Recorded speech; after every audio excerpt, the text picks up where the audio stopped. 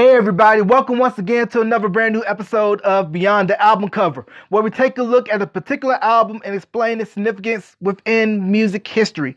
This is your boy Jay Mace, and thank you for everybody that's been tuning in to the podcast and liking the official show page on Facebook. That's facebook.com/Beyond the Album Cover. Now, the album that we're going to take a look at today is not only a landmark one within the pop world, but the R&B realm as well. It was the first album by a white artist to ever go number one on the R&B charts. I'm talking about George Michael's 1987 masterpiece, Faith.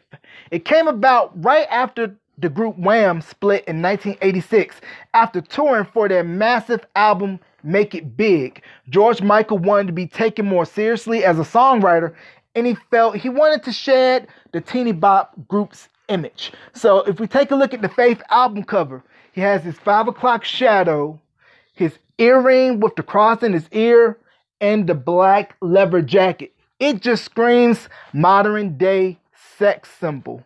And the first single off of that album, Faith, beautiful open, sounded like you're in a church with the organ playing, and it gives you a reminder of Elvis with the way that they shot him from legs down, and it goes all the way up to where you see his stubble and his sunglasses. And the beat of Faith reminds me of early 50s pioneer rock and roll artists such as Elvis and Bo Diddley. So it had a little shuffle to it. You can do a little double time clap.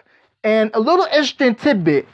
Faith was only number one for about 1 week in the UK, but in the States, it was number one for 12 weeks. Then you had to cut Father Figure. Beautiful, haunting track. And originally it was supposed to have, I believe it was a drum beat within it. But once George Michael heard the final cut of the song without it, he kept it as is.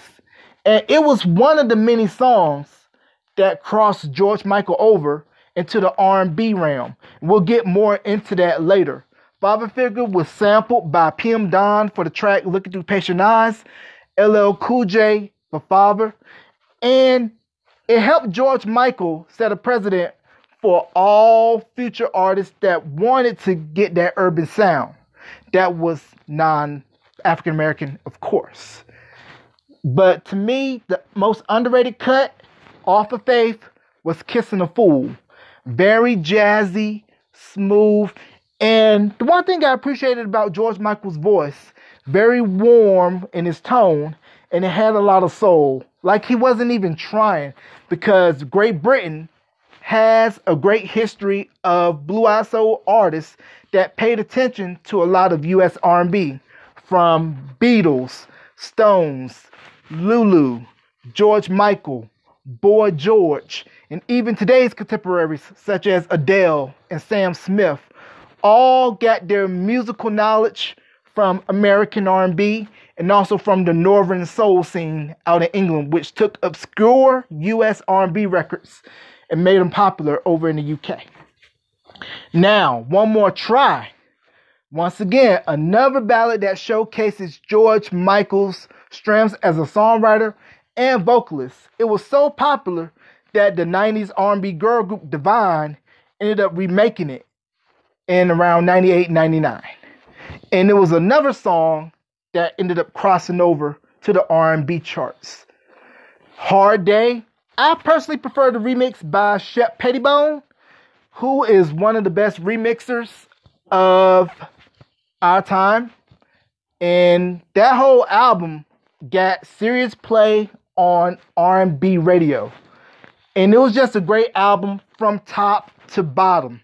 It solidified George Michael's status as one of the biggest superstars of the 80s, alongside Michael Jackson, Madonna, Prince, and Bruce Springsteen.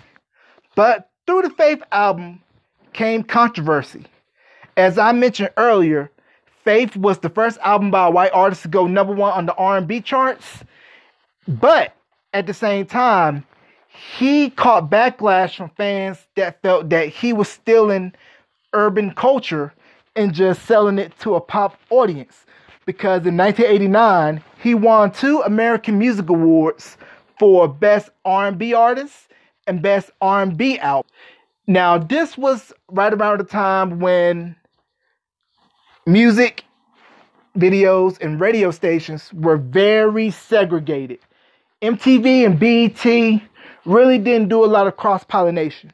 And George Michael was one of the few artists to get love on both channels, and not only on pop radio, but R&B radio as well. He was on the cover of a radio industry trade magazine called BRE, Black Radio Exclusive. And because of him taking the R&B awards, a lot of people felt, what is he doing taking our music and winning awards for it? How come we can't have nothing to call our own? Kind of similar to the conversation that was had a while back about Bruno Mars and cultural appropriation, which I feel is completely asinine. That music knows no color, it knows no labels. Pop is short for popular. So why should we put people in the box and say that you're only allowed to do this music, you're only allowed to do that music? And George was just doing what he felt in his heart, which was he loved R&B and soul. And because of the backlash he got from Faith, when he made his follow-up album, Listen Without Prejudice, R&B radio pretty much kind of blackballed him because of all the controversy. And it still stands out today as not only his best album, but one of the best pop albums of all time. Still some 31 years later. And tragically, we lost George Michael on Christmas Day of 2016. It came as a shock to all of us who loved his music. And through his love of music and his respect of R&B, I feel that there would be no Adele. There would be no Sam Smith for sure, or any other soul artist out of the UK. He really showed what it was like to really pull your heart out on the line as a vocalist and also take your craft seriously as a songwriter. But what we didn't know at the time was, of course, George Michael's sexuality. So he was also a pioneer when he came out for other artists that were living the lifestyle of being gay and saying, hey, this is who I am. It is what it is. Take it or leave it. Love my music or you don't.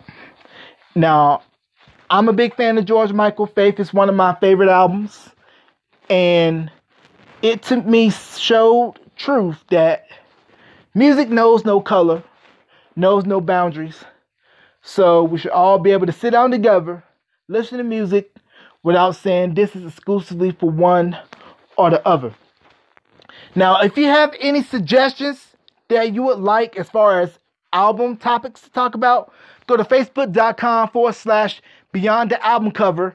That is Beyond the Album Cover all together. And you can follow the show page, leave comments for me there. And remember, this podcast is available on Google Podcasts, Pocket Casts, Radio Public, Spotify, Breaker, Anchor, and Stitcher. All right. So the album that we're going to cover next week is a landmark album for a particular woman that came from a famous family, Janet Jackson. And we're going to talk about her masterpiece, 1986 album, Control.